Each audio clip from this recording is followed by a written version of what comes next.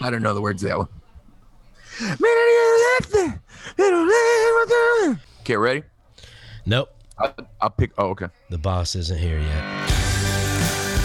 Jesus declares that on occasion, a storm will come that tests whether our practices are built on a rock or upon the sand. As we find ourselves in the midst of a storm, we unpack 5 shifts the church must make to ensure our foundation is on the rock. The day is finally here. Season 2 of the Disciples Made podcast. Rob, you're not Hey, buddy. 6 feet from me. You're more than 6 feet. Yes, I'm in my my garage, which is, as you know, a very special place. I've got a sectional in here. I've got a lazy boy. I've got What's 2 his name? heaters. Rob. You got a lazy boy. Another couch. Yeah, I got my weights in here to work out. I got my cigar paraphernalia. Gotcha. Some old Thompson's artwork. See, everyone who's listening right now is like, man, I want to get in there. There's ambient lighting. It's a great place to be. Awesome. I'm in my now office. Now it's a podcast studio. Yeah, we like being together, but there's this pandemic. Yes. That's gross. Yes, there is. That's no joke. Yeah, we've had, Michelle and I are in quarantine because we had direct contact with some dear family, microchurch family, who have been tested positive for COVID. So praying for Lori and Trent, and then the rest of us are getting tested because we did a social distance DBS time last Wednesday on the driveway. So hopefully the social distance and the outdoor air circulation will have been sufficient. But until we get the test results back, we're trying to play it safe. So I told Brian, I don't want to kill you. I like you. I don't love you. I don't want to be sick, and I don't want to contaminate anyone else. And man, we like having super high quality audio and all that stuff, which we normally have, but we are going to do the right thing with this COVID thing. And that leads us right into the topic that we've told you about for this season 2, 5 shifts that a COVID-19 world requires. 5 shifts in church leadership. I want to share a couple of verses here just at the outset to set a framework up for this whole thing. And the first verse comes from Matthew chapter 7, verses 24 to 27. It says, "Everyone who hears these words of mine," this is Jesus teaching at the very end of the Sermon on the Mount. So he's kind of laid out what kingdom life looks like. And then he says, "Everybody who hears these words of mine and puts them into practice," that's an important word we'll come back to, and puts them into practice, is like a wise man who built his house on the rock. The rain came down, the streams rose, and the winds blew and beat against the house, yet it did not fall because it had its foundation on the rock. But everyone who hears these words of mine and does not put them into practice," there's that word practice again, "is like a foolish man who built his house on sand. The rain came down, the streams rose, and the winds blew and beat against the house, and it fell with a great crash." We're all very familiar with that story. The practice word is the word we want to focus on. Matthew 16:18 is the next verse. "On this rock I will build my church, and the gates of Hades will not overcome it." Here's the takeaway we want you to kind of catch all the way through this series. Jesus declares that on occasion a storm will come that tests whether our practices are built on a rock or upon the sand. COVID-19 is the latest of these storms. And what we're going to do is we're going to unpack what we believe are 5 shifts that we must make in this season to ensure that our practices are built on the teachings of Jesus.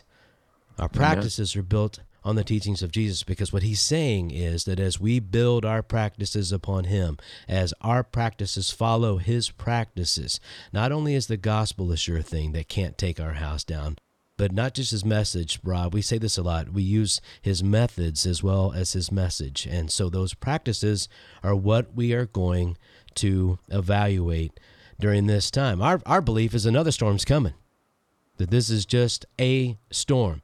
Now, Rob, this is the question I want to use. We're going to be using this question with all of our guests, so we need to actually answer it at the very beginning. Andrew Crouch has posed a question early on in the COVID deal, saying basically, is COVID-19 just a snowstorm, like a one-off event? Is it a winter season that is kind of, a few months long, depending on where you live? or is this an ice age for the church? So how would you answer that? And I'll answer it as well. And then why do you answer it that way? First of all, I'm just so grateful for the reliability of Jesus. He's so honest with us as well.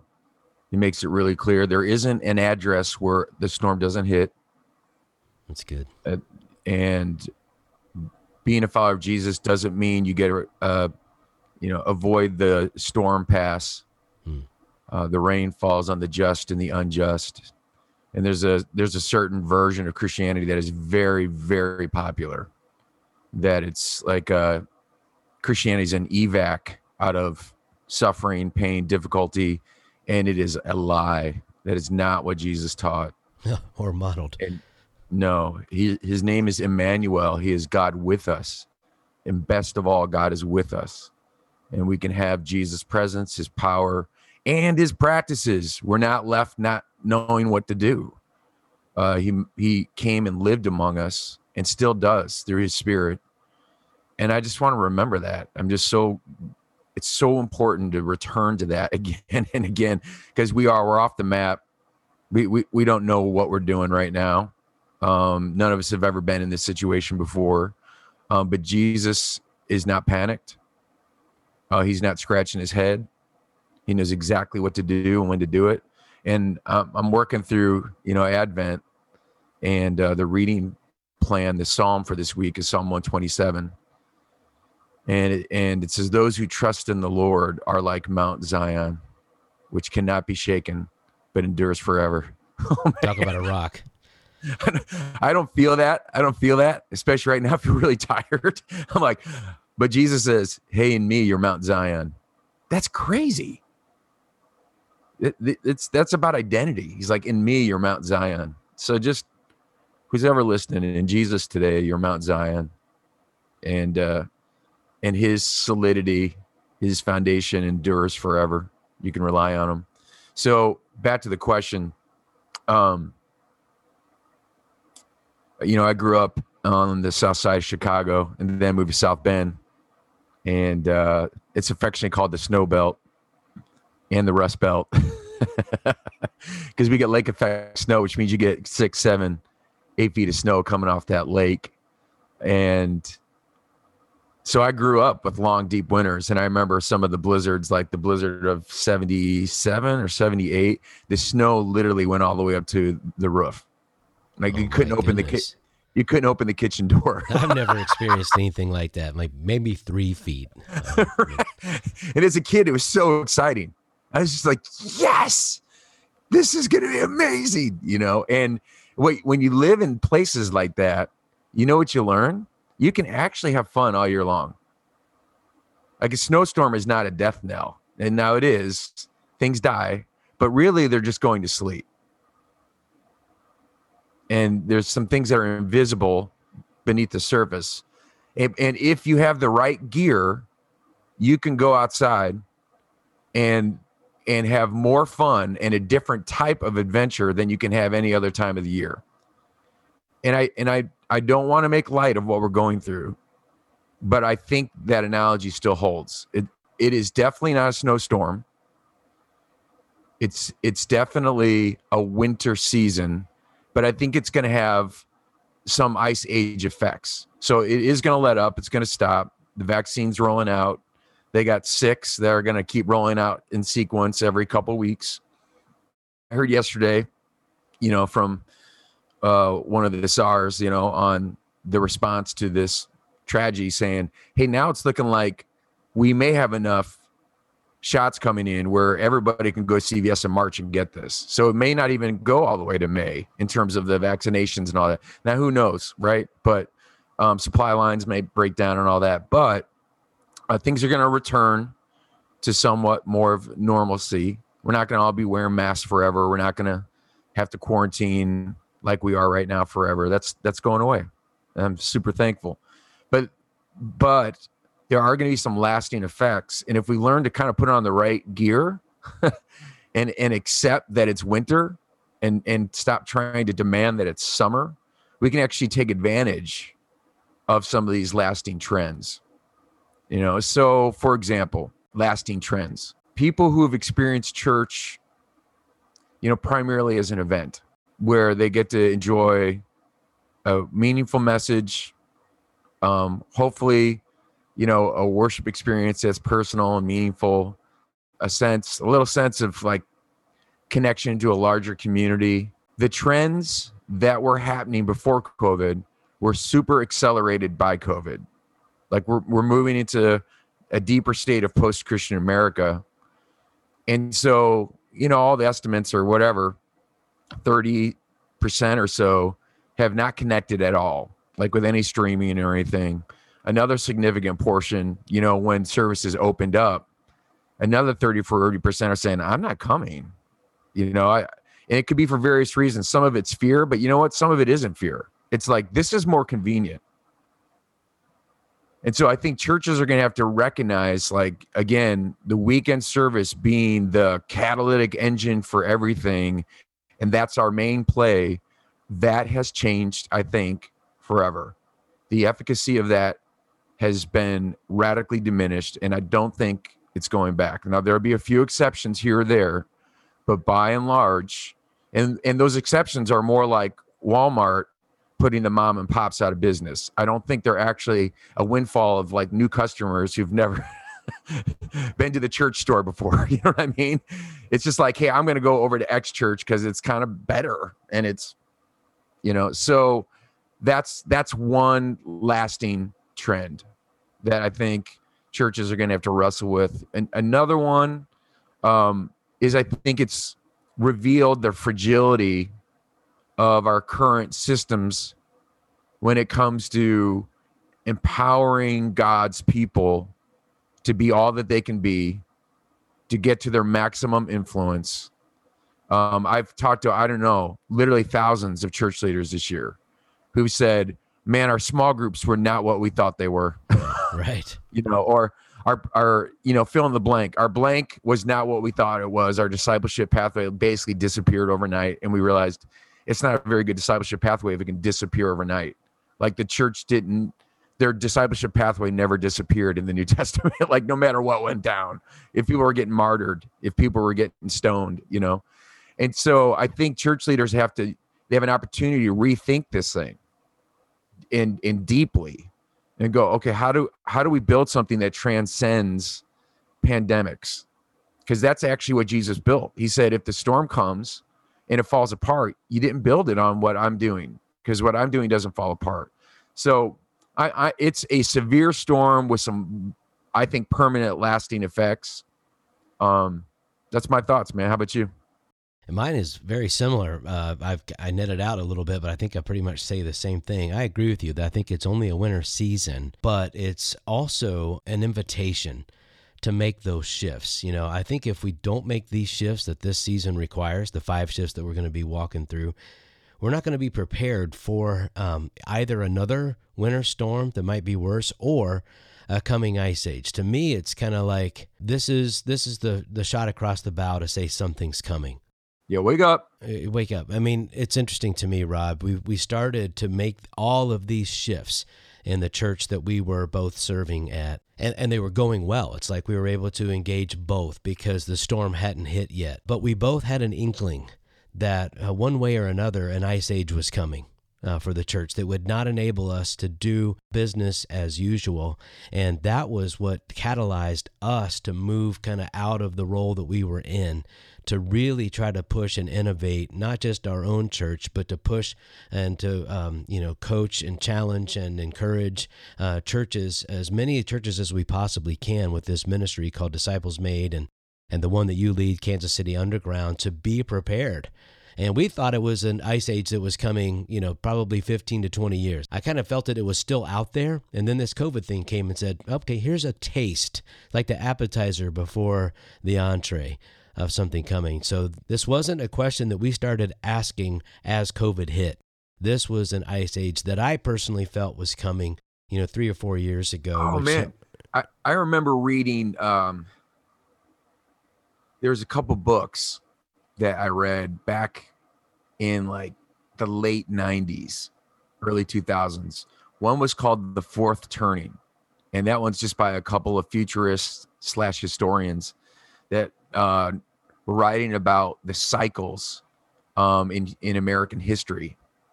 And they were talking about we're coming into what's called the fourth turning, which is going to be like a 20 to 30 year period of chaos, right? So I read that in probably 99 or 2000. 2001, 9/11 happens, right? And then you think about 2000 to 2020, think about the amount of disruption that's happened. And then ask yourself, is that slowing down? Yeah, no. Or is it increasing? And just anyone who's listening to this, just be honest with yourself. Like, is that slowing down or is it increasing? Right. And so we can't ignore that. We can't put our head in the sand. We can't. And then I remember reading this book by Len Sweet, Soul Tsunami. And his analogy is this is a tsunami. Like, it's going to roll in, it's going to change the entire landscape, and then it's going to roll out. And it's an opportunity to rebuild, you know, and there's, believe it or not, through the power of the Holy Spirit, we could actually ride the tsunami. Like, there'd be some people who they're ready for the wave, and rather than getting everything knocked down, it actually accelerates what they're doing in a supernatural way. And that book was, I remember, I was like an evangelist. Our whole staff basically ended up reading it. I'm like, we got to read this book. I think he's right. And at the time, though, it seemed like a little bit like Chicken Little. Sky's falling. Sky's falling. Right. Know? And we might sound like that to some people. Who knows? You know, but we're coming from the center of our hearts. I read a book in seminary about the same time. It was actually early to mid 90s, The Once and Future Church by Lauren Mead. And basically talked about how just the centralization of the church, you know, the hierarchies of denominations and all the resources that they have to carry out these more centralized ministry directives is going to crumble just because the resourcing is going to go down because of the culture change. And so it's been really ominous. You know, I read that book way back then when none of this was threatened. And that was only 25 years ago. And now we're seeing some of that come to light. And I don't know about you, Rob, but, you know, if you think somewhat generationally, like this is our generation. I'm 53. You're getting ready to enter into the 50s and start to move into that generation. There's people behind us 10 years that are in their early 40s and then 30s and 20s. And, you know, it's kind of our time to step up and carry the mantle. The folks, you know, that are 60 and 70 are starting to wind down, the giants that came before us. And it just seems to me like this is our time to make sure that the gospel and the ministry and the best handoff possible goes to the next generation, the best handoff. And so we're inviting any and everyone that's listening to this to say, you know, it's not just about my church. It's about the church in America. Amen. It's about the church around the world. We've got to hand the very best thing off to those. As the way I talk about it is, I feel like I've just started the fourth quarter of my life, and I want to make it my best quarter yet. When I get toward the end of the game, like the 2-minute warning and beyond, I know that there's a whole generation of folks carrying something powerful on in. So let's go on into the first question here, the first shift. And the first shift really kind of goes back to that book that Lauren Mead was talking about, The Once and Future Church, about moving from complex forms of church to simple forms of church. Now, some people, I don't know if the book's been a while back, but there was a book out about Simple Church, which is about taking a lot of opportunities and making it more less opportunities. But we're not talking really so much about that as we are taking our ecclesiology, the way we come at the process of church, and trying to go back more to a New Testament expression of church. So Rob and I are going to kind of take turns, kind of tossing a question back and forth at each other in this format. We don't know what the questions are going to be, but I get to go first. So I get to take the first swab across. All right, so Rob, here's question number 1 that Rob's not prepared for. At least he hadn't heard it. I know he's prepared for it. Rob, we put this series together, and you came up with this first shift. So what do you mean by complex, and what do you mean by simple, and why do we have to move from complex to simple? That's a softball, man. It's a softball. Oh, no, I hope I don't swing and miss now that you said it's a lob. Well, I think complex forms of church it is the water that we've all swam in that for much of my life, I never even questioned. You just, when you grow up in something, you kind of assume, well, this is what it is, and this is what it's always been, and how do we make this particular way of being the church better, smarter, faster, stronger? I began to see within that complex form of church, and here's what I mean by that. In the New Testament, the church didn't own buildings. Virtually every church in America that's registered with the government owns a building. In the New Testament, the church per se had no programs. There wasn't like, hey, we have a women's ministry and a men's ministry and a youth ministry, and then we've got, fill in the blank. Like the average church in America, that's mostly what they try to become a platform for. How many effective programs can we create? And there's a beautiful heart behind it. It's like we want people to meet Jesus and know Jesus, but we have a building. We offer the best programming that we can. In the New Testament, the church was a very flat structure. In the church in America today, it's a very complex hierarchical structure. Depending what denomination you're in, there's so many levels and so many task force and committees and boards, and it's almost like, when you're fishing, you cast and it doesn't go right and you end up with a bird's nest. It's like, I couldn't untangle this thing if I wanted to. I don't know. I can't even really understand the structure. I couldn't even put it on a map. It's like, whoa, and I've been in denominations like that where it's like, man, it's hard to wrap my head around who reports to who and why and how that committee has power over this thing that we're doing. I don't understand how this works, and you got to give a lot of time and energy to it. It's like you have to go to these meetings, you have to vote, and you have to, and if you don't, you're seen as a rogue. Well, that's just not present in the New Testament. So there's these complex forms of church, and you can say, well, there was some voting. It's like, no, they casted lots. Like, are you rolling dice at your meeting? And I know they weren't rolling dice, but you know what I'm saying? It's like, it's not what we do. It doesn't look like that. So a simple form of church strips. Now, I'm not saying all that's wrong. I'm just saying it's extra biblical. I'm not saying necessarily that it's incorrect. I'm just saying it's not essential. Would it be fair to say that it's vulnerable? It's vulnerable, and if you think about complex things, like if you've ever been to like a car show and they show how this engine on this car purrs, and they set up that like champagne glass pyramid, right? Like that thing is so fragile. Like you bump that car and it'll fall down, right? Versus like if you have a rock is very simple and it's actually really hard to break. And what we're saying is what Jesus gave the church as her inheritance is a very simple, durable, and also, strangely enough, adaptable, transcendent form. And fundamentally, it's what I would call an extended spiritual family. Like the primary analogy is that of family. And if you look at the New Testament, again, the early church had a tendency, and tendency is probably the best word because there's not much that's dogmatic in the early church. But they had this, massive gathering in the temple. We don't know the exact numbers. We know there were moments where thousands responded, but we don't know if it was thousands every day or what. We just don't know. We don't have that much information. We know it could scale up to that, and that the disciples of Jesus were there every day, and then also in their homes. And what's interesting is by Acts chapter 8, the large kind of social space, which a lot of times churches say is like our weekend services, which I feel like is not actually very honest or very thorough exegetical move. It's more like us taking something we're doing and projecting it on the passage instead of letting the passage speak for itself. But nonetheless, in Acts chapter 8, that larger space goes away.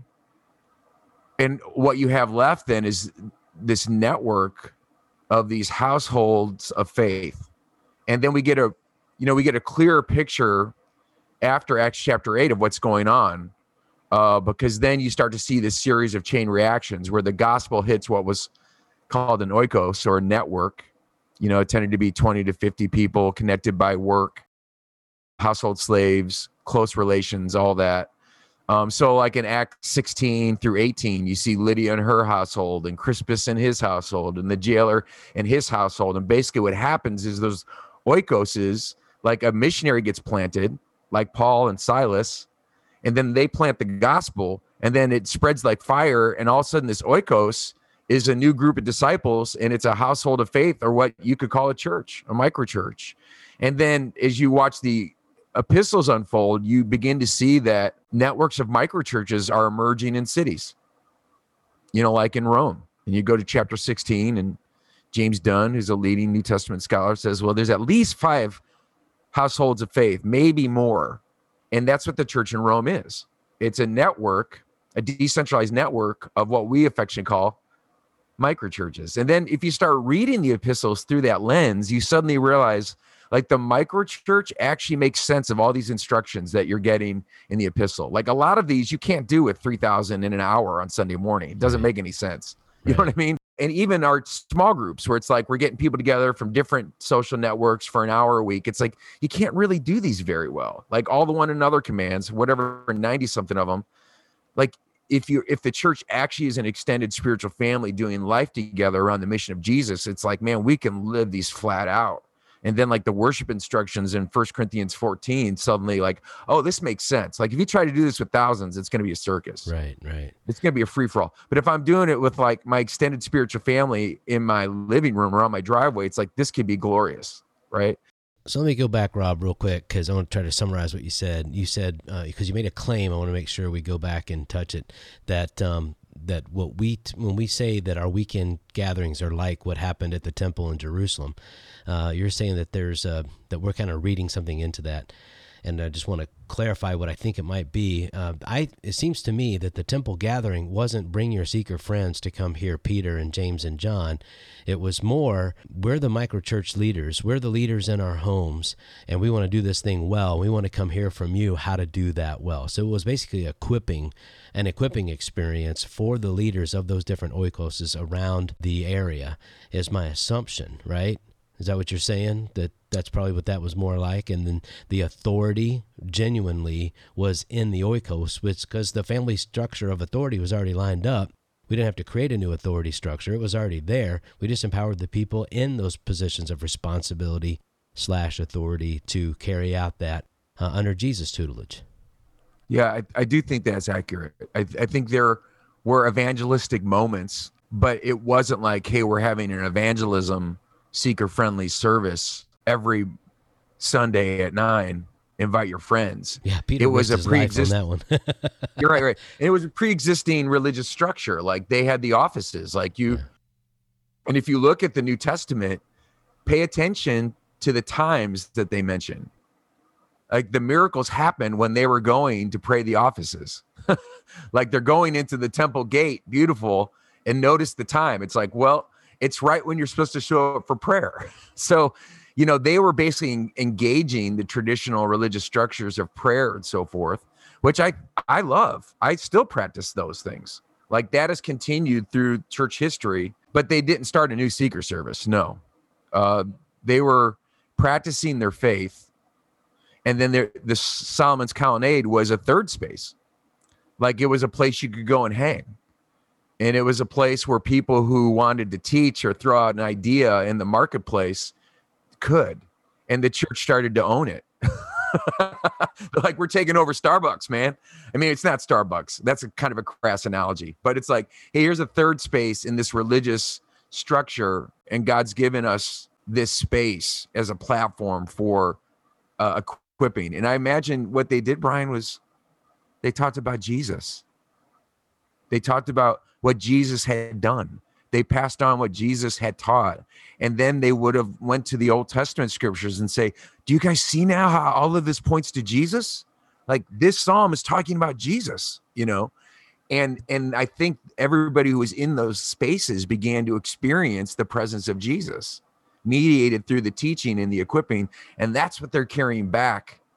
Now it's like, oh, I learned this, in the temple court today. We're going to talk about this in our household tonight over dinner. I love it. Hey, before you lob a question at me here, let me take a moment and just brag about a book that you and Lance Ford have coming out soon, because you really unpack it. I've been working through this book. It's called The Starfish and the Spirit, basically working off of Ori Brofman's book, The Starfish and the Spider, Leadership Model. And you spend an entire book breaking down how to go from the complex to the simple. I'm about halfway through it, and I'm leading a group of people through it kind of before it comes out, and it is super empowering to the people in this cohort. And I just want to encourage folks, this comes out in March, right?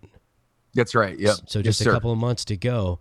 If any of this is resonating and you really want to go to the next level on how to break this thing down so that you can start taking bite-sized steps in your own leadership adjustment, you don't have to throw out the whole baby. I don't think the next ice age is coming real soon, but it takes these incremental steps for us to adjust and for the people that we lead to adjust as well. So what a great tool to do that. Okay, now I'm subject to you now that I've mentioned that. So here's a question. Why is it that church leaders can't see that the prevailing model of church, the complex model, is extra biblical and optional? And just even think back in your own life. What was it that maybe kept you from seeing it earlier in your story? Yeah, that's a great question. And I don't like it. That's not very easy, Rob. So if you have another one that's a little easier, come up with tough questions, man. It's actually very helpful, and I like the way you put it at the end. Like, what kept you from seeing it? Because I would call myself a late adapter to these things. Frameworks are critical, especially the ones that you agree to but have no idea, no cognitive type of awareness that you agreed to it. Like, one of the biggest things that I see in the church, in the prevailing model church today, is just that framework of the room.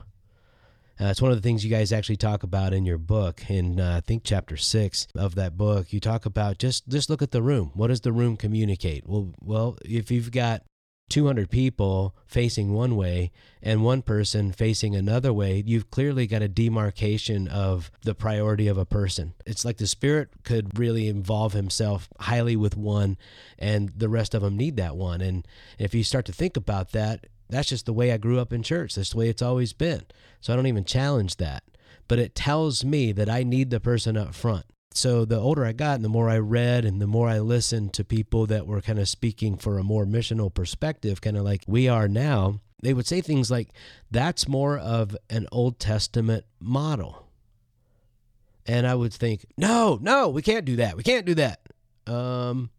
Okay, well, the Old Testament model was you have to go to a priest to get to God. There has to be a mediator. And that mediator has to be human. Now, theologically, everybody's blood should boil. Perhaps a measure of our Roman Catholicism brethren would say, okay, we keep maybe a piece of that in our priesthood. But even those brothers and sisters would be railing against, no, we have one mediator. He came, he supersedes, he is the mediator between God and man. There is no person. Well, our structures don't seem to indicate that. That's so true, man. And if, like, seminary is a place for those people to go to get super trained, which is awesome, but it's almost as if it's almost like a business model in that where I went there, I paid all this money, I took all these risks, I got all this information. Well, that information is my job security. So I hold on to that information. Oh, you're meddling. You're meddling now. I am. Well, you asked me about personal discovery, so this is an indictment. This is personal discovery, and so let the chips fall where they may. We're not afraid of these conversations on this podcast. We're inviting people who are trying to explore to find the way into an impervious, let's just call it that. Jesus said it, an impervious mode of carrying out the gospel. Why would I want to carry something that I don't have to carry to get the best job done?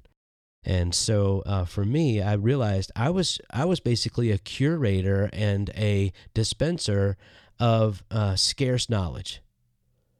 And that was how I had my job. And I can remember when I first started to be aware, like, I don't want to hold on to these articles and these insights on my own. I want to make other people stewards of the resources that I read, because how much bigger would the Jesus thing get if it didn't have to go through me? And when other people started reading books like Henri Nouwen's In the Name of Jesus, or started to read books like Hugh Halter's Flesh, and people started reading books like Spiritual Leadership by Oswald Sanders. I mean, all the different books that we get people connected to start to create their own spiritual libraries through our Disciples Made experiences. All of a sudden, all these people are as on par with me Yes. and brighter than me in so many different areas. I still have my role. I still have my specific training, but my training is to be a trainer, not a person who keeps people regularly dependent upon me for more and more and more and more training. And so, Rob, it was really kind of hard. Like, why do I not see it? One, because the deals that I've made to agree to this are mostly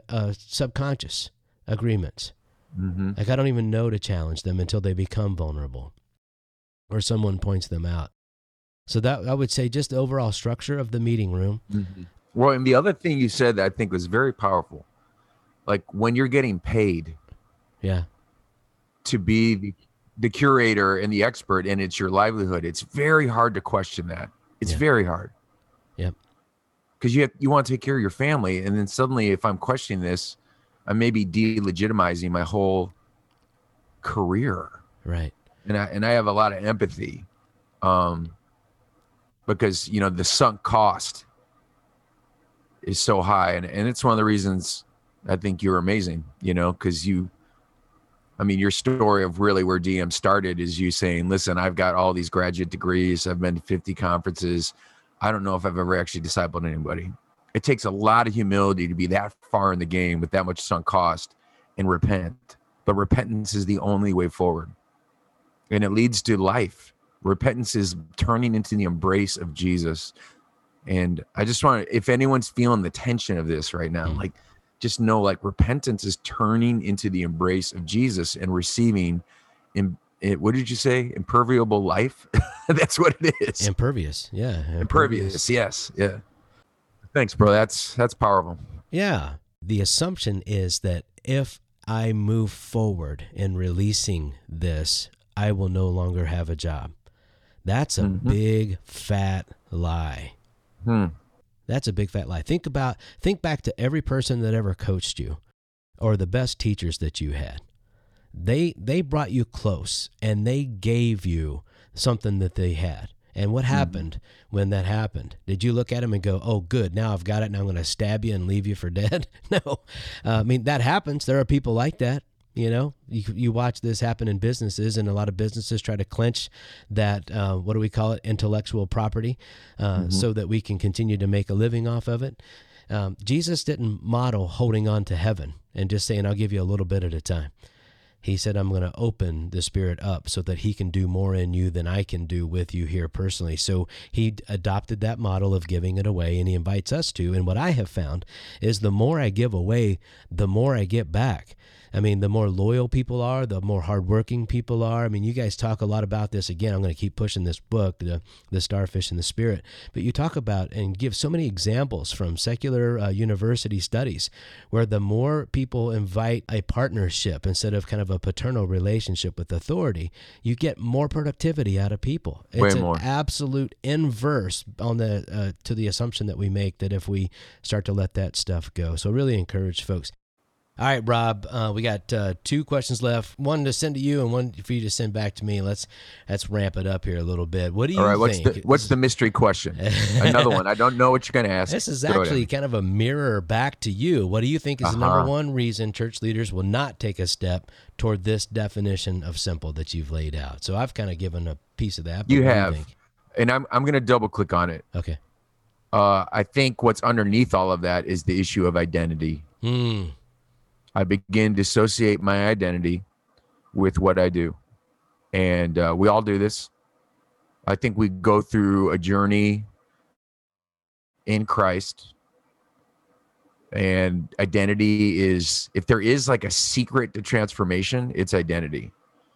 It's number one, having your identity, your image of God healed, so it actually correlates with who Jesus is, instead of like who your mom and dad are and what the culture's given to you, and weird religious images that you've collected.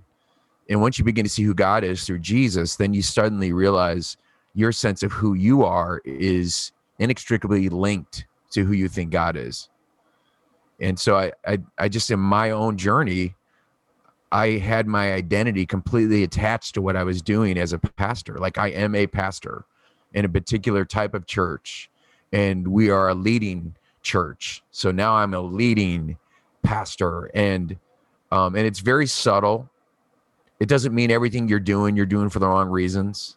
It really doesn't, but it means we're all a bag of mixed motives every single day. Right. We need Jesus to straighten it out. And so I think if my identity is wrapped into this is my job and this is what people think of me according to how I do my job, it almost can feel like an existential threat then to question it. Right. And that's why just one example of that, if you talk to Vanderbloemen, we're in this massive transition period where all the boomers who planted these churches and we're in church growth. And if you just sit down and talk to them for 15 minutes, they'll tell you this is brutal. And one of the main reasons it's brutal is because these guys have like a death grip on what the they pulpit, built, because they can't on what they built. Yeah. And we all know numerous stories of people like, I'm going to transition, and then they're on the third person or third try and they haven't transitioned. Why is that? I'm telling you, it's not just an organizational problem. Yeah. So identity. Rob, that's when you said that, I went back to my story, because you don't really see what Jesus is doing in context of your life, particularly when you're younger. Identity was such a huge part. Like our seminary pushed hard on that. And even just after it, there was so much of my life that was vulnerable to fear, and so many things. And it was identity and that whole process. It was like, that was a 6 or 7 year journey of transferring my identity from what I could make of my life and what I believed others thought of my life, all that complexity of trying to fashion an ego or an identity and replacing that with Jesus. If it's that big of a deal, and that's almost like a prerequisite to being able to make these shifts, like you have to do that work, that soul work, before you can do this practical work. Yes, you do. Number one resource for people to do that work. What's the number one resource for identity stuff? Ooh. Okay, I'll just tell you where the journey started for me. A former Roman Catholic priest named Brennan Manning. And so I wish I had a kickback on every copy of this book I've sold the last 30 years. But Ragamuffin Gospel or Abba's Child, man. One of those two, whichever one seems to resonate more with you, the title, grab it and go. Get ready, man. Get ready to get wrecked. That's awesome. All right, you got one more question coming to ready? me. Yeah. This is a fun one, man. So you're on this journey. Yeah. From complex to simple. It's been amazing to watch. And that journey's led to your poker table, which I love. So you've got a microchurch emerging around your poker table. So where do you see this journey taking you 10 years from now? Where are you going to be in relation to complex forms of church and simple forms of church? Well, if a definition of church, and I believe who's our guest next week on this? Brian Sanders. Who's like one of the pioneering innovators of the simple forms of microchurch from the Tampa Underground. I can't wait for you guys to hear some of the things that he shared. But I don't think what I do at the poker table is a full expression of church. There's if church is up, in, and out. We've got the in, but we don't have the up or out yet. It's out for me because the people. I was going to say, that's interesting. And I know you're having spiritual conversations on a regular basis. That would be I think they're there. They're present. Yeah, to some degree. It's very intentional. It's an environment where I invite folks that do not share the faith with me, and brothers that do, to just be a spot where we can just have relationships, build a good reputation, be able to have meaningful conversations that move to some type of confrontation that'll lead to sharing some good news. And we're in the process, and I love it. Where do I see that going? Golly.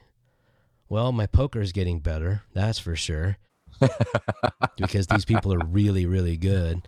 I'm learning a lot more about myself, and I'm learning how meaningful, respectful relationships do take a while to involve, particularly with people whose backgrounds render kind of a not warm disposition to things of faith, but things of us. That's been a huge thing for me to realize. Where do I see it going? I do see this thing being multiplied out over time.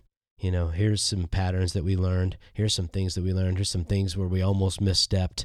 Here's some areas where we did misstep, and fortunately, God was kind enough to work in spite of our problems. So basically, I think there could be a number of different poker tables around the country of people doing just what we're doing right now. So won't be a prescription that we make, but it'll probably be something that there's just a lot more people that want to come play poker than we have room for around our table, particularly in times like this. We keep it really, really small so we can distance out. But once that gets back to normal, I see this thing being able to go crazy. I love it, man. I so respect your commitment to pioneering mission right where you live. And I just, in closing, to anyone who's listening, I just want to remind you that Jesus said, this is the Message translation, are you tired? Are you in need of rest? Come learn the unforced rhythms of grace. And I just want to say, Brian and I get it. We know what it's like to have to lead the complex form of church. And people expect you to be a dynamic communicator, a powerful visionary, a leadership guru, a political commentator, a podcast creator, a marriage counselor, a social activist. I mean, the list goes, parenting expert. Like, it's exhausting. It feels like 1,000 pounds. And I just want to remind you today, don't take the burden that Jesus hasn't given to you. Don't take the yoke that Jesus hasn't given to you. Just let it go, and turn to the embrace of Jesus today, and remember you're the beloved, and see what the Lord has for you next. Like, what's just the next step towards a more primal expression of the church in your life for you. Matthew 16:18. On this rock, I will build my church. That's Jesus. He's saying he'll build it. Mm-hmm. Just to follow up with what you said there, Rob, so beautiful. Jesus is saying, I'll build it. And if you've kind of put it on your shoulders to build it, come rest. Lay that burden down. Because the kind of church I'm going to build through you, hell doesn't have a chance. So if you are tired, and if you are ready to let Jesus build his church through you, through this type of transition, just remember the encouragement we gave you earlier, the resource, the Ragamuffin Gospel, let Brennan Manning be a shepherd to your soul. See you next week with Brian Sanders.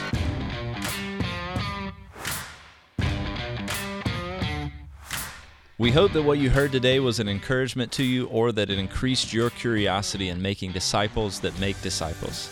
If you'd like to learn more about our experiences or set up a coaching call, you can visit us at disciplesmade.com or email podcast@disciplesmade.com.